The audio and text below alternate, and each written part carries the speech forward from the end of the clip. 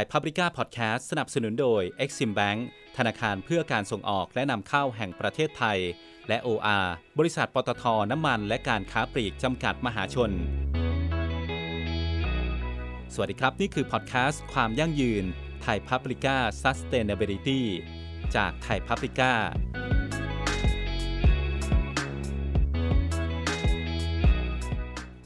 ESG เป็นอีกหนึ่งกระบวนการพัฒนาไปสู่เป้าความยั่งยืนเป็นเครื่องมือของนักลงทุนที่มักจะใช้เป็นกรอบเพื่อการตัดสินใจเลือกบริษัทเพื่อการลงทุนจึงเป็นการผลักดันองค์กรภาคธุรกิจให้ความสำคัญเกี่ยวกับเรื่องนี้มากยิ่งขึ้นใครที่ทำอยู่แล้วก็เร่งทำให้ดียิ่งขึ้นใครที่ยังไม่ได้เริ่มทำก็ให้ความสนใจและลงมืออย่างจริงจังหากไม่ทำวันนี้อาจจะตกกระบวน ESG จึงเป็นความยั่งยืนและเป็นเรื่องระยะยาวที่กว่าจะเห็นผลซึ่งคุณปิยศักดิ์ อุกฤษนุกูลกรรมการผู้จัดการใหญ่บมจ.เงินติดล้อให้ความเห็นว่า ESG คล้ายๆกับ Microfinance ตรงที่ไม่มีทางแก้ปัญหาที่จะเล็งเห็นผลในระยะสั้นๆเพราะเป็นสิ่งที่ต้องร่วมกันทำเงินติดล้อเป็น Microfinance ที่ช่วยให้คนเข้าถึงแหล่งเงินทุนเพราะมีความเชื่อว่าเครดิตหรือสินเชื่อเท่ากับโอกาสยิ่งเพิ่มให้คนเข้ามาในระบบที่ถูกต้องได้มากเท่าไหร่ก็จะยิ่งทำให้สังคมแข็งแรงมากขึ้นเท่านั้นมาติดตามภารกิจการให้สินเชื่อเพื่อสร้างโอกาสให้ชีวิตหมุนต่อได้ของบมจ.เงินติดล้อกับการสัมภาษณ์คุณปิยศักดิ์ อุกฤษนุกูลกรรมการผู้จัดการใหญ่บมจ.เงินติดล้อโดยบุญลาภ ภูสุวรรณบรรณาธิการบริหารไทย Paprika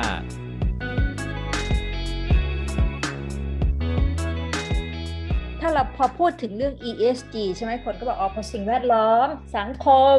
governance พอแล้วก็มาทาบกับสถาบันการเงินคนยังมองไม่ออกESG มันทาบกับสถาบันการเงินมันจะออกมันยังไงเพราะว่าสิ่งแวดล้อมมันก็ไม่น่าเกี่ยวกับสถาบันการเงินพอโซเชียลมันก็กึ่งพอ governance ความรู้สึกของคนที่บางครั้งถูกการให้บริการแบบไม่เป็นธรรมกับสถาบันการเงินมันก็มีไงทีเนี้ยอยากให้คุณหนุ่มฉายภาพว่า ESG พอมันทาบกับสถาบันการเงินมันจะออกมายังไงคะแล้วก็ของตัวเงินติดล้อเองเป็นยังไงคะเรียนอย่างนี้แล้วกันนะครับผมคิดว่า ESG เป็นบางทีมันเป็น buzzword อะแล้ว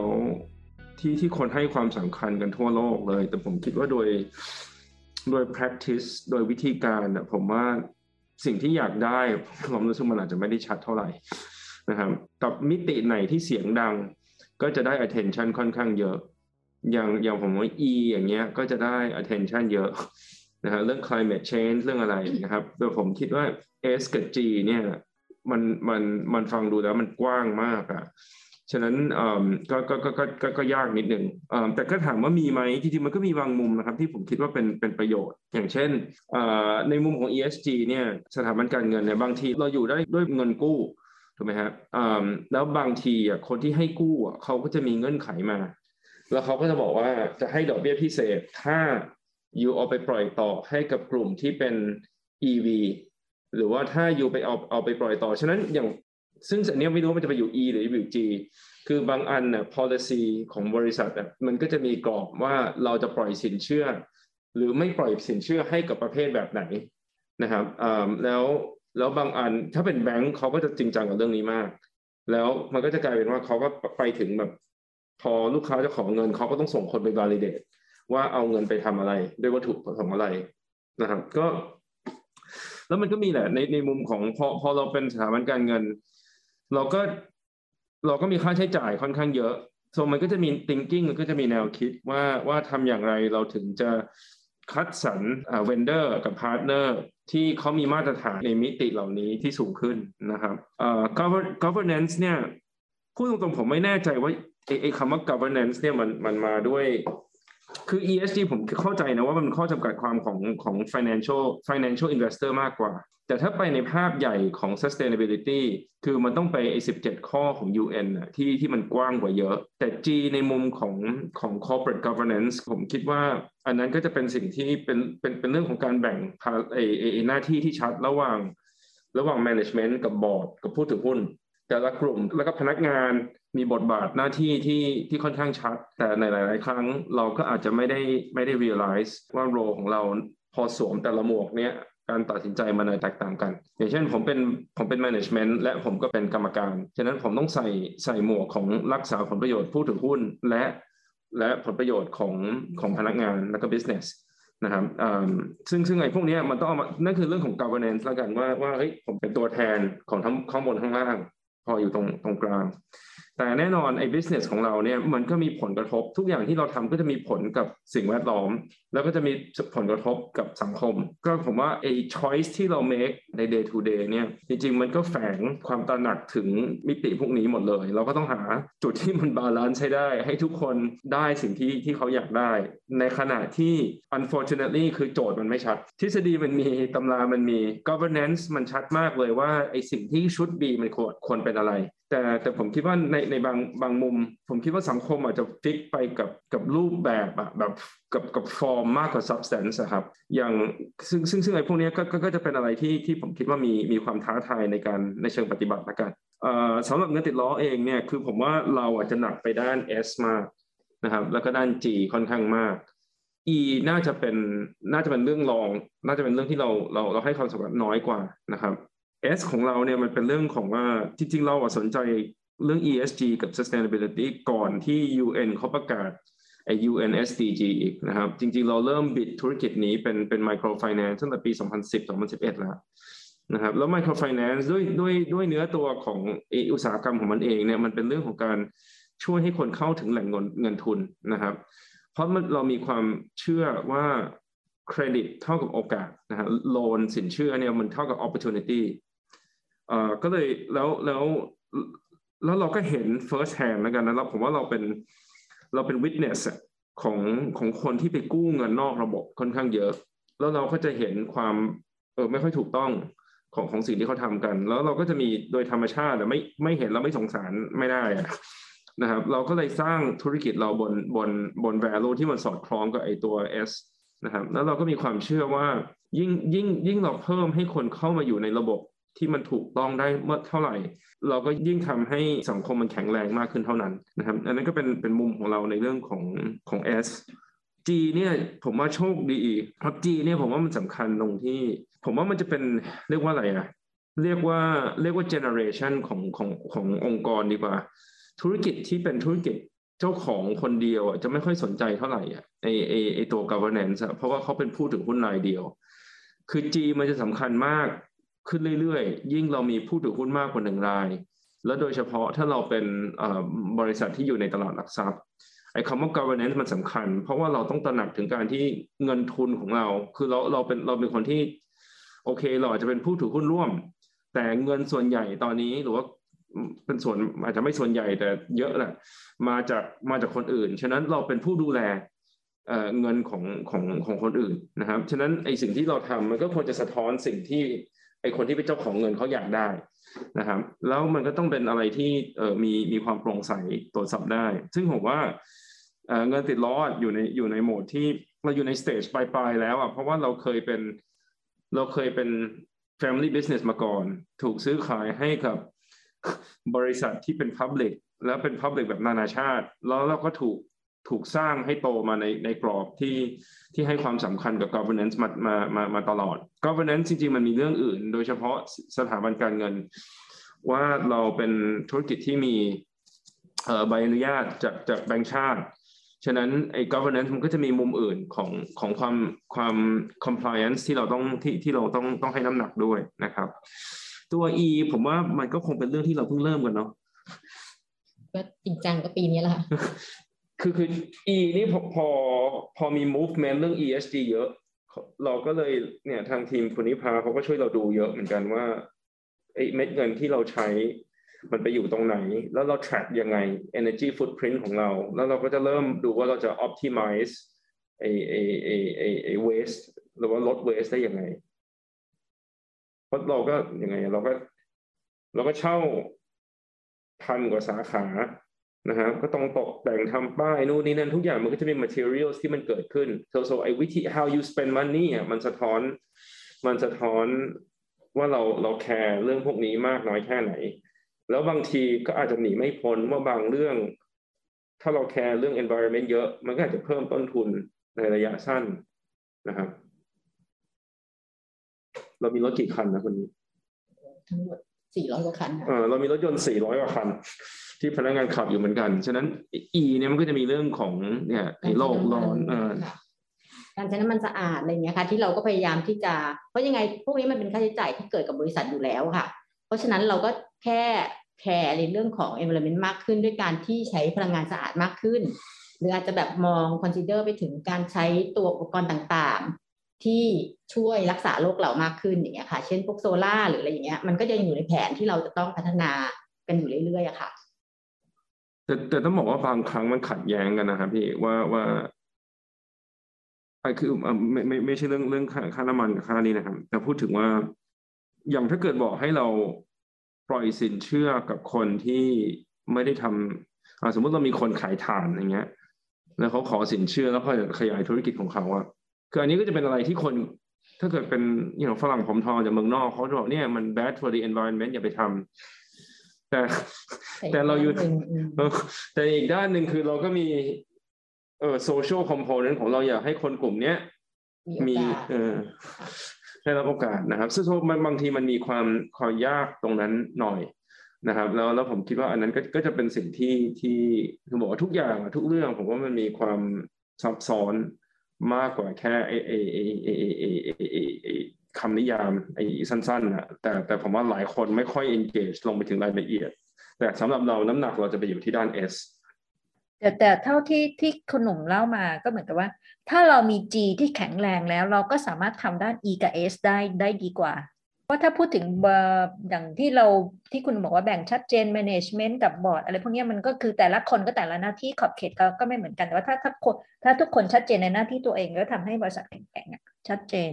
จริงๆผมว่านะครับสุดท้ายแล้วมันอยู่ที่คนนะคืออย่างเนี่ยมันมีบริษัทของ Warren Buffett อะ Berkshire Hathaway แล้วเขาไม่เชื่อในเรื่องพวกนี้เลยคือเขามีความเชื่อว่าไอ้บริษัทมันมีไว้หาเงินน่ะแล้วคนที่ได้ผลกำไรได้ราคาหุ้นได้ปันผลที่จากตรงนั้นน่ะคุณจะเอาผลประโยชน์ตรงนั้นไปทำอย่างอื่นคุณก็ไปทำสิแต่มันไม่ควรจะเป็นสิ่งที่ผลักมาที่ผู้บริหารเพราะว่าคือสมมติก็จะมีมุมที่แตกต่างกันมากมันก็เลยกลายเป็นว่ามันอยู่ที่มิกซ์ของผู้ถือหุ้นน่ะคนที่ให้เงินทุนมาส่วนใหญ่ต้องการอะไรนะครับแต่ผมคิดว่ามันจะบอกว่าอันหนึ่ง lead to another one เนี่ยผมว่ามันยากผมว่ามันอยู่ที่ management เลือกผมว่าสุดท้าย in the end ผมว่าถ้าทุกเรื่องมันอยู่ที่คนนะครับว่าเขาเชื่อแล้วเขาไม่เชื่อขนาดไหนเพราะ even ในขา G ครับที่บอกว่ามันต้องแข็งแรงแล้วมันต้องชัดโน่นนี่นั่นน่ะไอ้บริษัทนี้ก็คล้ายๆกันว่าคือโดยทฤษฎี chairman ประธานบอร์ดเนี่ยฮะกับ CEO ไม่ควรเป็นคนเดียวกันแต่ผมว่าเราก็ปฏิเสธไม่ได้ว่าเนี่ยในไทยในอเมริกามันจะมีเยอะมากคือบริษัทที่แบบเจ้าของเขาก่อตั้งขึ้นมาเองเขาก็ยังนั่งทั้งสองตำแหน่งอยู่แล้วทฤษฎีบอกว่าไม่ควรเป็นคนเดียวกันแล้วจะบอกว่ามันเวิร์กหรือเปล่าคือไม่มั่นใจก็ถ้าเกิดเราเอาไปเปรียบเทียบบริษัทที่มันประสบความสำเร็จมา 20-30 ปีอย่างต่อเนื่องมันก็what for เนาะคือครูเลยบอกว่าเฮ้ยเข้าใจทฤษฎีแต่ไอ้เชิงปฏิบัติผมว่ามันยากกว่านั้นค่อนข้างเยอะเหมือนกันนะครับ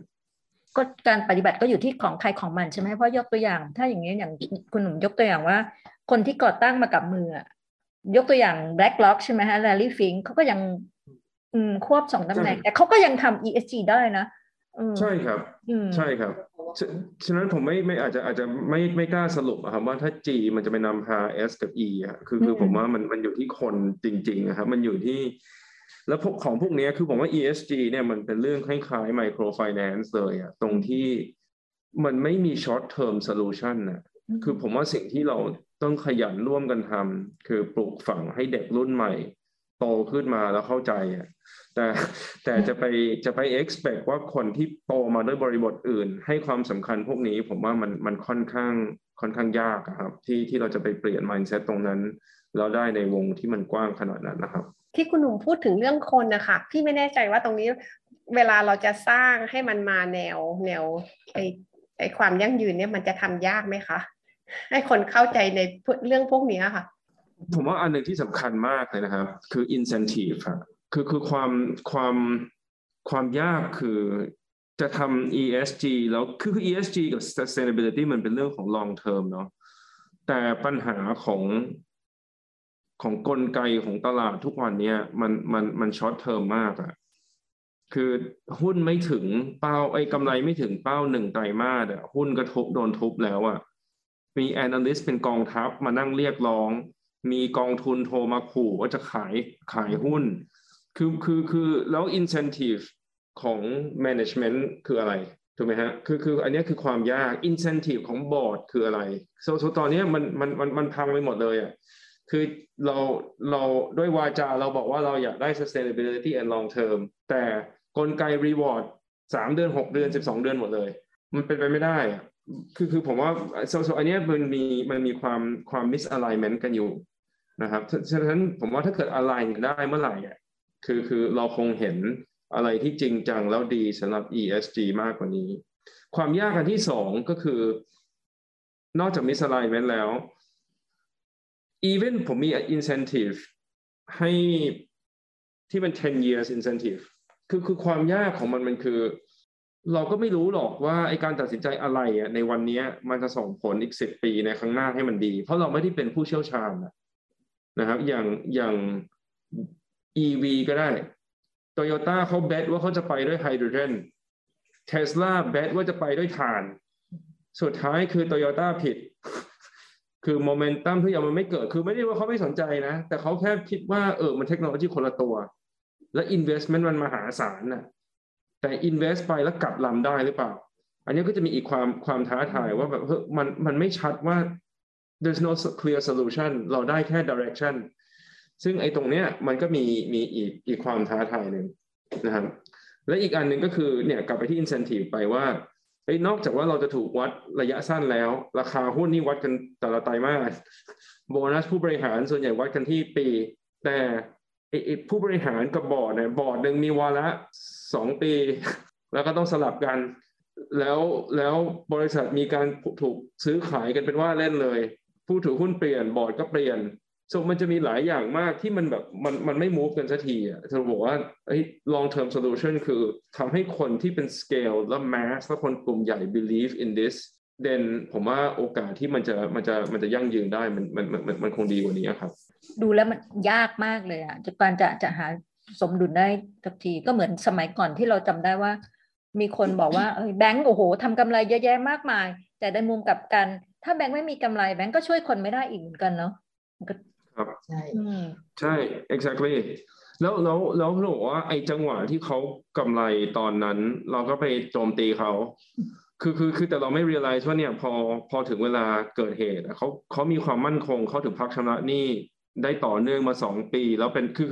ให้กับคนเป็นล้านคนมัน10 ล้านคนได้ถูกไหมครับคือมันก็จะมีหลายอย่างมากอะที่ผมคิดว่าคนชอบอยู่ในบริบทที่แบบ short term อะแต่แล้วพออนาคตมันเกิดเรื่องขึ้นมาเราก็ไม่นึกถึงอดีตหรอกว่าเราไปทำอะไรไว้คุณหนุ่มคะแล้วในแง่ของเงินติดล้อเองอะค่ะพี่ไม่แน่ใจว่าเราจะหาจุดยังไงให้มันสมดุลแบบไหนดีมีหลักคิดยังไงอะคะตรงนี้เนี่ยค่ะว่ามันจะมาเนาะมันพี่ว่ามันเป็นเรื่องยากแต่ละคนมันก็มีบริบทของตัวเองอะไรอย่างเงี้ยค่ะอยากถามก็เฉพาะเงินติดล้อค่ะครับคือผมว่าเราค่อนข้างชัดนะแต่ว่าเป้าของเราค่อนข้างเล็กเนาะ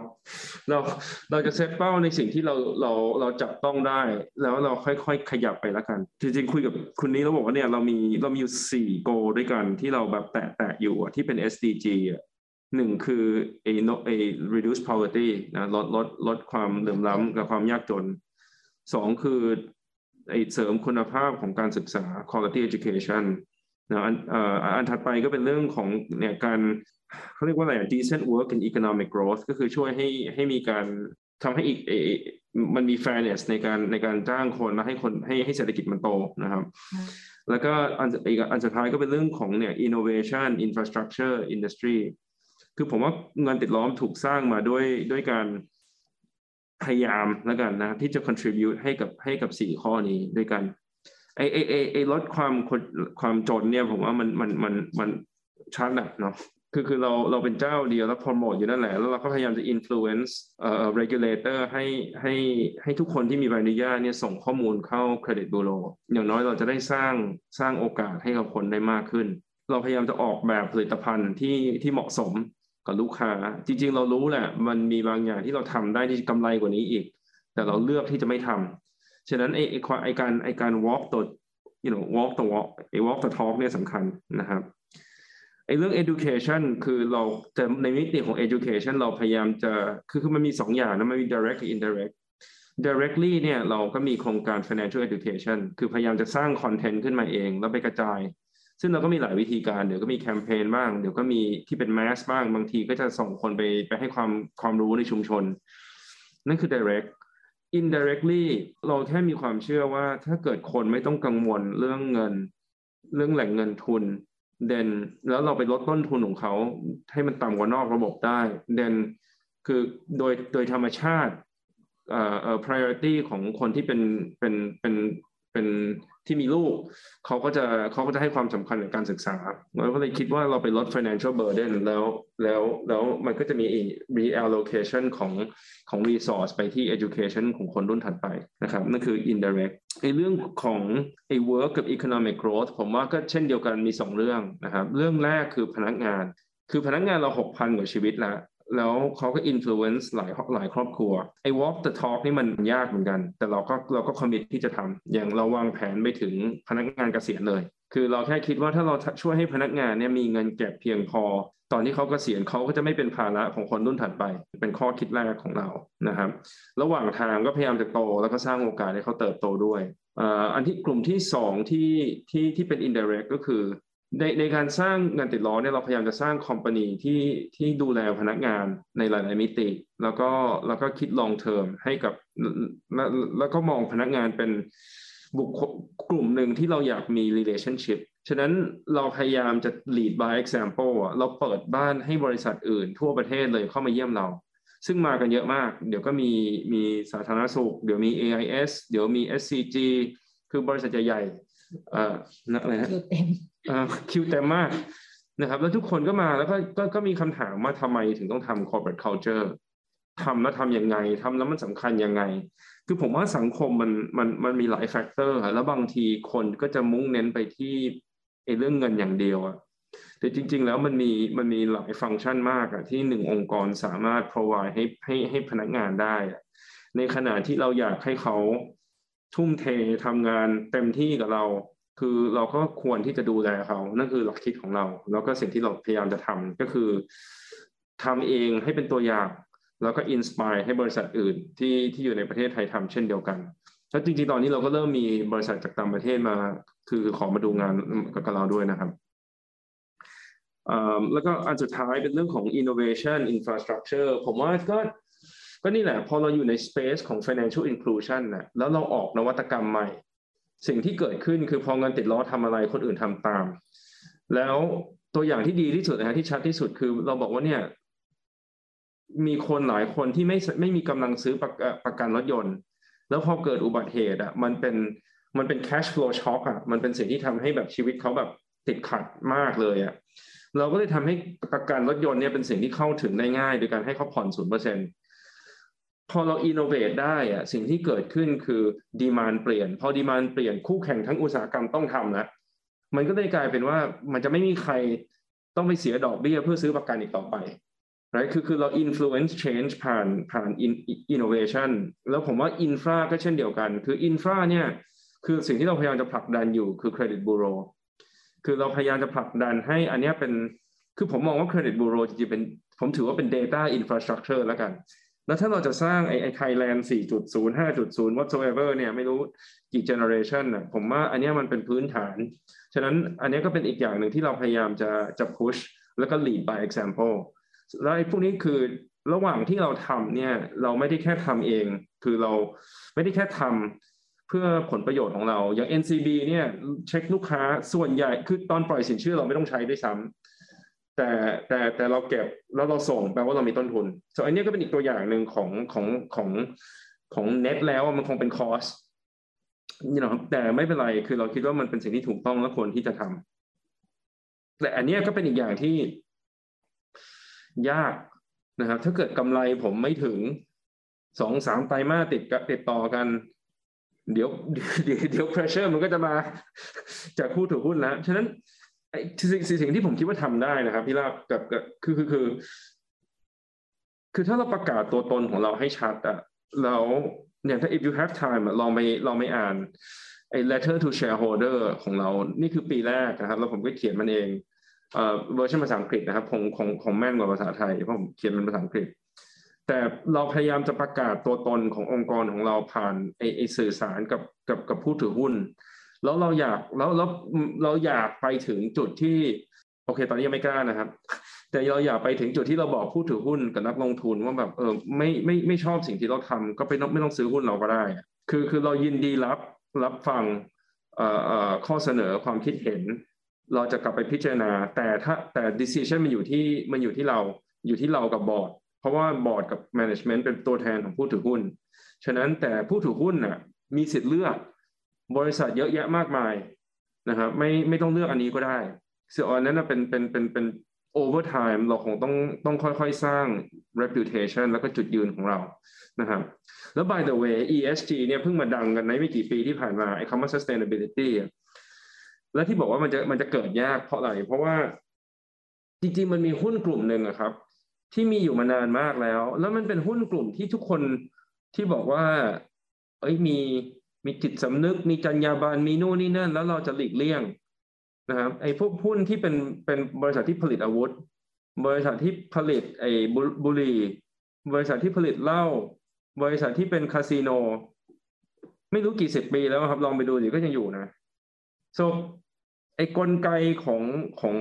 ไอ้โจทย์มันไม่ง่ายอ่ะเพราะว่านักลงทุนอยากได้เงินหนักแล้วไอ้พวกนี้มันทำเงินได้อ่ะฉะนั้นมันมีความขัดแย้งกันในตัวเลยพยายามพอมาพุชเรื่อง ESG เนี่ยมันก็ได้แค่ระดับหนึ่งแต่มันอาจจะไปไม่ถึงร้อยอะครับก็โจทย์ของเราก็เนี่ยแต่ละข้อเราก็บอกว่าเนี่ยอยากจะโตฐานลูกค้าในเรื่องของลดความเหลื่อมล้ำลดความยากจนนะครับเราก็จะมีเป้าว่าอยากได้สักล้านคนที่เป็นฐานลูกค้าแต่เราส่งข้อมูลแล้วก็สร้างประวัติให้คนไป 2-3 ล้านแล้วนะครับเราสำหรับพนักงานก็ที่บอกว่าเราก็จะตั้งเป้าง่ายๆว่าเฮ้ยพนักงานกี่เปอร์เซ็นต์สมัครกองทุนสำรองเลี้ยงชีพเพราะนั้นเป็นเครื่องมือหลักของเราในการผลักดันให้เขามีเงินออมเพียงพอสำหรับเงินเกษียณนะครับแล้วพอเราได้ตอนนี้ตอนเราดูแรกๆมันอยู่ที่ไม่กี่สิบเปอร์เซ็นต์ตอนนี้90 กว่าแล้วฉะนั้นเราก็ educate พนักงานไปเรื่อยๆตอนนี้ไปถึง90 กว่าเปอร์เซ็นต์แล้วแต่เข้าไปในนั้นแล้วมันมีไส้อีกว่าเขาออมเท่าไหร่มันมีกี่เปอร์เซ็นต์ที่เขาออมเพราะฉะนั้นสิ่งที่เราพยายามจะทำต่อคือผลักดันให้เขาออมได้มากกว่านั้นอีกนะครับเรามีคลินิกในการเป็นโค้ชให้กับพนักงานที่ติดหนี้พยายามจะช่วยเขาบริหารจัดการเรื่องเงินนะครับแล้วก็เนี่ยไอ้เรื่องของการให้ความรู้แล้วกันนะครับเรื่องของ education กับ literacy เราไม่ได้มีตัวชี้วัดนะครับไอ้หนังสือที่เราแปลแล้วแจกแล้วก็ขายแล้วก็หนังสือที่เราเขียนและแคมเปญที่เราออกแต่สิ่งคือเราไม่ได้วัดเป็นตัวเลขแต่เราดูจากคอมเมนต์เราดูจากฟีดแบ็กบางอย่างเนี่ยเราได้แค่ quantitative เราไม่ได้เราได้ qualitative เราไม่ได้ quantitative นะครับแต่ก็เราคงต้องทำต่อแล้วก็หัดพอใจกับสิ่งที่ได้โซฟานะครับแล้วก็ค่อยๆทำไปเรื่อยๆครับติดใจตรง letter to shareholder ที่บอกว่าที่เพิ่งเริ่มทำเป็นฉบับแรกแล้วก็ในระยะยาวก็ถึงขั้นที่จะต้องบอกว่าถ้าไม่แฮปปี้กับเราก็ไม่ต้องซื้อหุ้นเราก็ได้กล้าหาญมากเลยเพราะว่าผมว่าอย่างใช่ครับว่าเห็นอย่างแล้วก็คุณหนุ่มก็ยกตัวอย่างเรื่องหุ้นผลิตอาวุธก็เหมือนกันเพราะอย่างเห็นว่าสงครามรัสเซียอะไรพวกนี้หุ้นพวกผลิตอาวุธที่กลับมาเด้งขึ้นนักลงทุนก็กลับมาแต่ว่ามองวางข้าม ESG ไปแล้วอ้างบอกว่านี่มันเป็นเรื่องที่ทำให้อะไรนะเป็นสังคมประชาธิปไตยโลกก็จะสงบอะไรแบบเนี้ย มันก็ไปไม่ถึงไหนเหมือนกันนะถ้าคนแบบยูเทิร์นกลับมานี่มันยากมากเลยนะครับเพราะว่าอย่างเราโตมาเนี่ยเราคิดว่าไอ้ globalization น่ะมัน one way แล้วอะถูกไหมเราคิดว่าทุกอย่างมันมีแต่ integration มันมีแต่คนจะค้าขายกันมากขึ้นแล้วเกิดอะไรขึ้นพอเจอโควิดนะมันสวนทางหมดเลยทุกอย่างแบบทุกอย่างเข้าเกียร์ reverse หมดเลยแล้วก็ถอยหลังหมดเลยเราก็เลยเดายากมากเลยว่าในอนาคตนี่ไอ้สิ่งที่มันควรจะ expect และคาดหวังมันคืออะไรนะแต่คนที่คิดแบบนี้มันไม่ได้มีแค่เราไงเราก็ไปลอกชาวบ้านมาเหมือนกันว่าเฮ้ยเราเห็นคนที่เราชื่นชมแล้วเราก็อยากเป็นอย่างนั้นอย่าง Apple ก็เช่นเดียวกัน Apple เขาสร้างออฟฟิศใหม่ แล้วเขาก็มีไอ้ผลิตภัณฑ์ของเขาที่เป็นสายชาร์จไอ้วัสดุที่เขาใช้เนี่ยมันดีต่อ environment แต่สิ่งที่มันเกิดขึ้นคือต้นทุนสูงขึ้นแล้วเขาทำได้2 อย่างหนึ่งคือรับ margin ที่ต่ำลงหรือไปคิดลูกค้ามากขึ้นแล้ว shareholder ก็จะบ่นเมื่อต้นทุนสูงขึ้นผู้บริโภคก็จะบ่นว่าถ้าสินค้าแพงขึ้นแต่เขาบอกว่าเนี่ยเฮ้ยเขาทำได้แล้วทำให้มัน green ได้ทำให้มันลดไอ้ carbon footprint ได้แล้วเขาก็จะทำแล้วเขาก็เลยต้องบอกว่างั้นเราก็ respect สิทธิ์ของคนที่จะเลือกหุ้นตัวอื่นแล้ว respect คนที่จะไปเลือกมือถือยี่ห้ออื่นคือ you have a choice you อยากใช้ Apple งั้น you ก็ต้องเลือกแบบนี้แหละนะคือมันเป็น choice ของเขาในการดีไซน์ company ของเขานะครับซึ่งไอ้พวกนี้ผมว่ามันก็คล้ายๆกันนะอันนี้ถือว่าเป็นเทรนด์ไหมคะอันนี้มันเป็นเทรนด์ไหมคะคุณหนุ่มที่บอกว่าต่อไปก็แบบเหมือนกับว่านักลงทุนหรือผู้บริโภคเองก็มีทางเลือกมากขึ้นอ่ะคือผมว่าคนไม่ค่อยกล้าเท่าไหร่พูดตรงๆผมว่า management จะไม่ค่อยกล้าเท่าไหร่มันก็แต่ก็เริ่มเห็นบ้างไรอย่างที่บอก BlackRock เขาก็จะออกมาด้วยจุดยืนนะคือผมว่าแต่สิ่งที่เนี่ยนะแล้วนี่ก็เป็นสิ่งที่หลายคนคือแบบมันขึ้นอยู่เราเชื่อในทฤษฎีไหนเนี่ยคือบางคนบอกว่าอย่างบอก Warren Buffett อย่างเงี้ยคือเขาไม่เอาเลยนะเขาบอกว่าไม่ต้องมาเอางบ CSR เข้าบริษัทเลยคือเพราะว่าคือแทนที่ยูจะเอาเงินของผู้ถือหุ้นคือเขามองว่าไม่ใช่เงินของเขาเขาบอกนั่นคือเงินของผู้ถือหุ้นแล้วยูเอาเงินของผู้ถือหุ้นไปสนับสนุนสิ่งที่ยูอยากทำดีไม่ดีกว่าแล้วที่ยูเอาเงินไปคืนผู้ถือหุ้นแล้วให้เขาไปบริจาคของเขาเองมันมีหลายทฤษฎีมากเลยเราก็ไม่รู้เราก็ดู the best we can แต่ผู้ถือหุ้นเขาของเราเองก็เห็นด้วยกับแนวทางที่เราทำใช่ไหมคะผู้ถือเราคืออย่างนี้ฮะผมว่าผู้ถือหุ้นเขาแฮปปี้แล้ว as long asเขาได้สิ่งที่เขาอยากได้คือผมว่าในใจเขามีแหละเขาอยากได้โตกี่%แล้วถ้าเกิดเราทำถึงแล้วเราทำเกินก็เขาก็ไม่ค่อยยุ่งหรอกคือผมคิดว่าจะเป็นอย่างนั้นแต่ตัวเลขไม่ถึงแล้วจะมาอะไรพวกนี้เยอะแยะมากมายคือผมว่าอยู่ไม่นานฉะนั้นอันนี้นั่นคือความเสี่ยงแล้วนั่นคือความท้าทายคือบอกว่าคือมันเป็น balancing act ของ management นะเขาบอก management ยิ่งมันยากขึ้นเรื่อยๆเนาะผมว่าความต้องการผู้ถือหุ้นมันยากขึ้นเรื่อยๆไม่รู้พี่เคยเห็นไหมเซอร์เวย์ของ ESG มันเป็นร้อยหน้าเลยแล้วในมุมของผมคือผมมีความรู้สึกมันสะท้อนความไม่เข้าใจคือผมก็เหมือนกันเลยเหมือนกับที่เราคุยเรื่องแบงก์ชาติกับสคบบอกว่าให้ผมเข้าใจว่าเจตนาดีแต่บางทีพอเราไปยึดติดกับรูปแบบเยอะเกินไปมันกลายเป็น waste มันกลายเป็นทำให้เราเสียเวลามันกลายเป็นสิ่งที่ทำให้มีต้นทุนคือเข้าใจเจตนาแต่ไม่ได้รู้เหมือนกันนะว่าเราต้องแบบผมไม่มั่นใจว่าผมอยากได้หรือเปล่าว่าคะแนนสูงที่ได้มาจากคนอื่นคือผมอยากนอนหลับฝันดีและสบายใจว่าให้เราตื่นมาเราทำให้โลกใบนี้กับสังคมมันดีขึ้นแล้วอาจจะไม่ต้องเอาตัวเองไปวัดด้วยกฎเกณฑ์ของคนอื่นคุณหนุ่มคะเมื่อกี้พูดถึงเหมือนกับของเงินติดล้อส่วนใหญ่จะเป็นลีดเดอร์ในแง่ของการทำออก Product โน่นนี่อะไรเงี้ยค่ะพี่ในแง่ตรงนี้มองว่ามันเป็นนวัตกรรมที่สำคัญไหมคะในการที่เราทำให้เหมือนว่าการสร้างองค์กรให้มีนวัตกรรมอะค่ะมันจะเป็นช่วยแบบว่าช่วยให้เราเข้าถึงเขาเรียกอะไรนะช่วยทำให้เรา ESG ได้ง่ายขึ้นหรือว่ามันเป็นเครื่องมือไหมคะหรือยังไงคะไม่แน่ใจถ้าทำแล้วเข้าใจลึกนิดนึงคือผมว่าไอ้เทคโนโลยีสำคัญเพราะว่าปัญหา barrier และการกำแพงใหญ่ๆอันหนึ่งที่ทำให้คนเข้าไม่ถึงแหล่งเงินทุนมันคือต้นทุนนะคนที่ต้องการเม็ดเงินน้อยๆคือถ้าไม่คิดดอกเบี้ยกับค่าธรรมเนียมสูงบริการเท่าไหร่ก็ไม่คุ้มถ้าใช้คนฉะนั้นการลงทุนกับดิจิตอลเนี่ยเบเนฟิตของมันเลยคือการทำให้แต่ละหน่วยในการบริการลดลงถ้าทำให้ cost to serve มันลดลงได้เด่นโอกาสที่เราจะไปถึงกลุ่มที่แบบอยู่ชนบทมากๆแล้วต้องการเบเนฟิตน้อยๆเนี่ยมันจะไปได้นะครับฉะนั้นเทคโนโลยีทำอันนั้นได้ so that's why innovation มันถึงเกี่ยวกับsocial contribution ของเราในข้อนี้เพราะมันช่วยให้เราลดต้นทุนแล้วมันไม่ได้จำเป็นว่าเราไปลดต้นทุนถึงจุดที่แต่ละครั้งแต่ละคนมันคุ้มมันกลายเป็นว่าถ้าไอ้ของเดิมมันกำไรแล้วมันคุ้มเทคโนโลยีทำให้ตรงนี้ต้นทุนลดแล้วเราเอากำไรตรงนี้ไป subsidize ตรงนู้นจนกว่ามันจะคุ้มก็ได้ เนาะแต่อันนี้แหละครับคือไอ้ที่บอกว่ามันต้องคิดระยะยาวเพราะว่าการลงทุนเรื่องพวกนี้มันใช้เวลานานมากแล้วเราทำมาจะ10 ปีแล้วเรายังเพิ่งเริ่มเห็นผลของมันในทางที่แบบที่มันจับต้องได้แต่ 3-4 ปีที่ผ่านมาคุยกับนักลงทุนคุยกับนักวิเคราะห์โอ้โดนอัดเละเทะเลยว่าทำไมต้นทุนถึงสูงคุณหนุ่มคะกว่าพี่ไม่แน่ใจว่ามันต้องมีความอดทนมากเลยอะค่ะในการที่จะสร้าง culture ให้พนักงานแบบว่าเห็นไปในทางเดียวกันแล้วคิดนวัตกรรมพวกนี้คือบางส่วนนี่คือมาจากพนักงานใช่ไหมคะเวลาเขาคิด product อะไรต่างๆเนี่ยค่ะผมว่าอดทนเนี่ยความอดทนมันจะสูงเนาะถ้าเกิดเราเชื่อว่าสิ่งที่เราทำมันคุ้มค่าคือเรามี willingness ที่จะอดทนนะถ้าเกิดไอสิ่งที่เราทำอยู่มันมีประโยชน์นะคือบอกว่าอันนั้นก็เป็นอีกอย่างที่มันเป็นสิ่งที่สำคัญสำหรับพนักงานที่นี่คือเขารู้สึกได้เหมือนกันว่าไ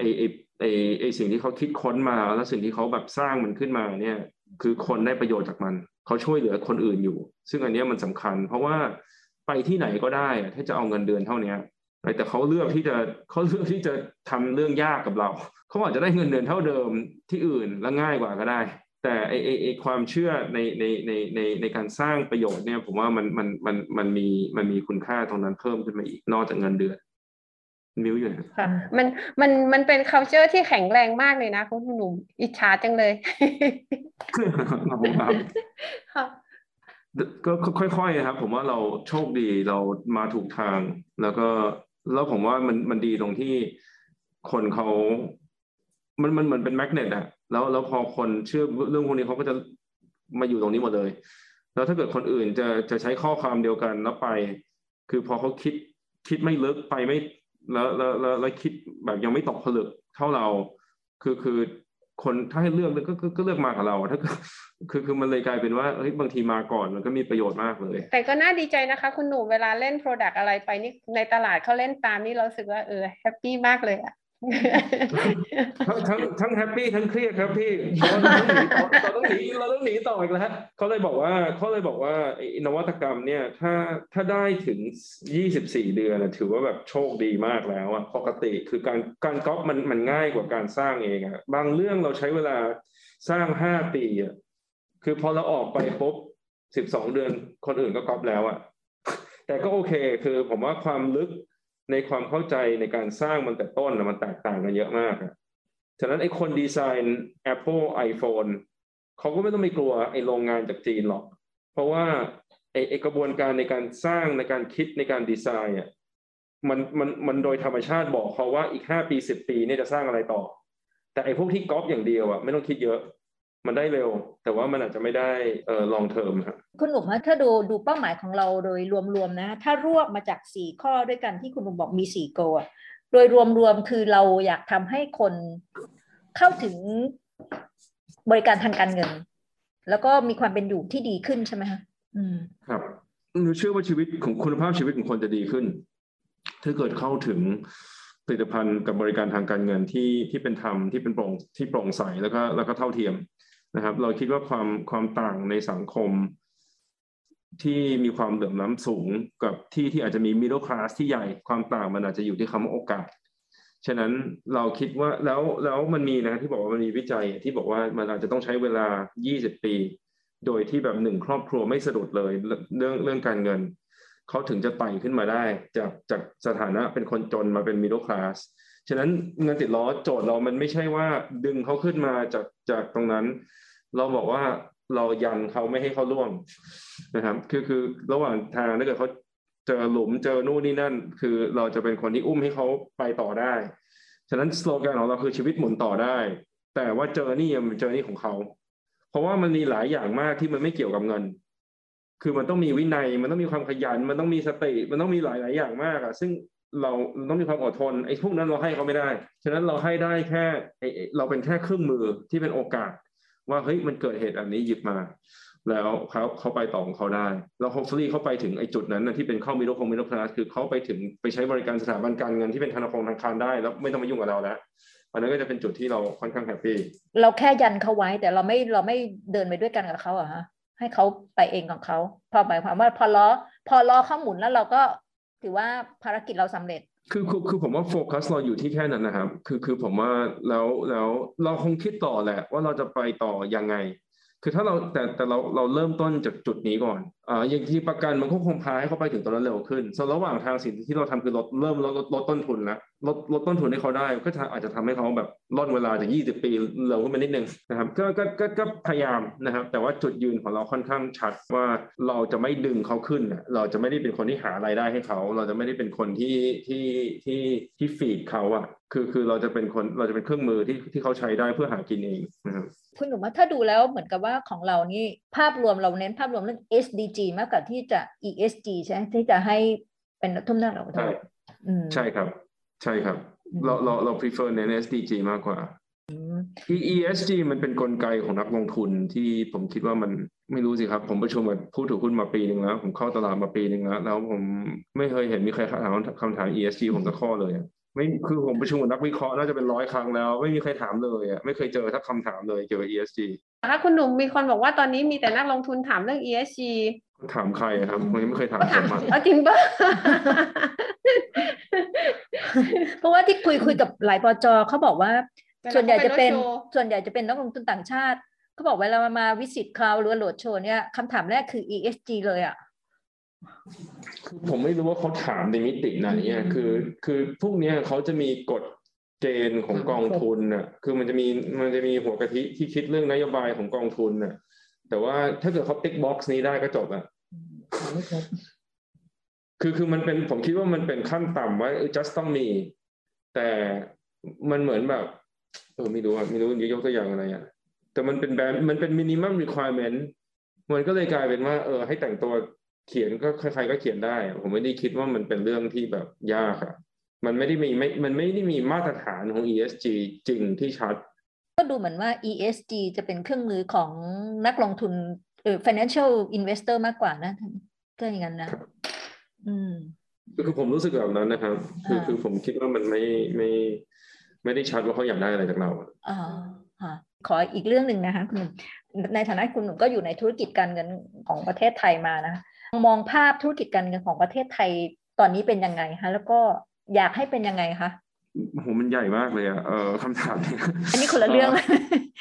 ใช่คือมันเป็นคือผมไม่มีเอาเป็นว่าผมไม่มีมุมมองสำหรับภาพใหญ่แล้วกันเอาเป็นว่าแบบcurrent account นู่นนี่นั่นมันใหญ่เกินไปผมไม่เข้าใจมันนะคือแต่ถ้าเราพูดถึงเนี่ยนี่ครัวเรือนนี่ครัวเรือน household debt retail segment ที่เป็นรายย่อยแล้วก็ทิศทางของ retail แล้วกัน consumer ผมมีความรู้สึกว่ามันต้องเปลี่ยนอีกเยอะถ้าเราอยากจะ unlock ศักยภาพของ economy เราความยากของ ESG ในแง่ธุรกิจคือทุกอย่างที่ทำล้วนมีผลกระทบทั้งต่อสังคมสิ่งแวดล้อมการตัดสินใจในแต่ละเรื่องต้องตระหนักถึงมิติเหล่านี้ในขณะที่โจทย์ไม่ชัดแม้จะมีตำรามีทฤษฎีบอกไว้แต่ส่วนใหญ่ให้ความสำคัญกับรูปแบบมากกว่าสาระจึงต้องหาจุดสมดุลให้ได้คุณผู้ฟังสามารถอ่านบทสัมภาษณ์ฉบับเต็มในหัวข้อเงินติดล้อเชื่อมข้อต่อให้ชีวิตหมุนต่อได้กับหมุดหมาย ESG ที่เป็นธรรมสินเชื่อเท่ากับโอกาสได้ที่เว็บไซต์ไทย Publica ครับอย่าลืมกด Subscribe กดติดตามที่ช่องทาง Facebook YouTube SoundCloud Apple Podcast Google Podcast และ Spotify นี่คือ Podcast ความยั่งยืนไทย Publica Sustainability โดยสำนักข่าวออนไลน์ไทย Publica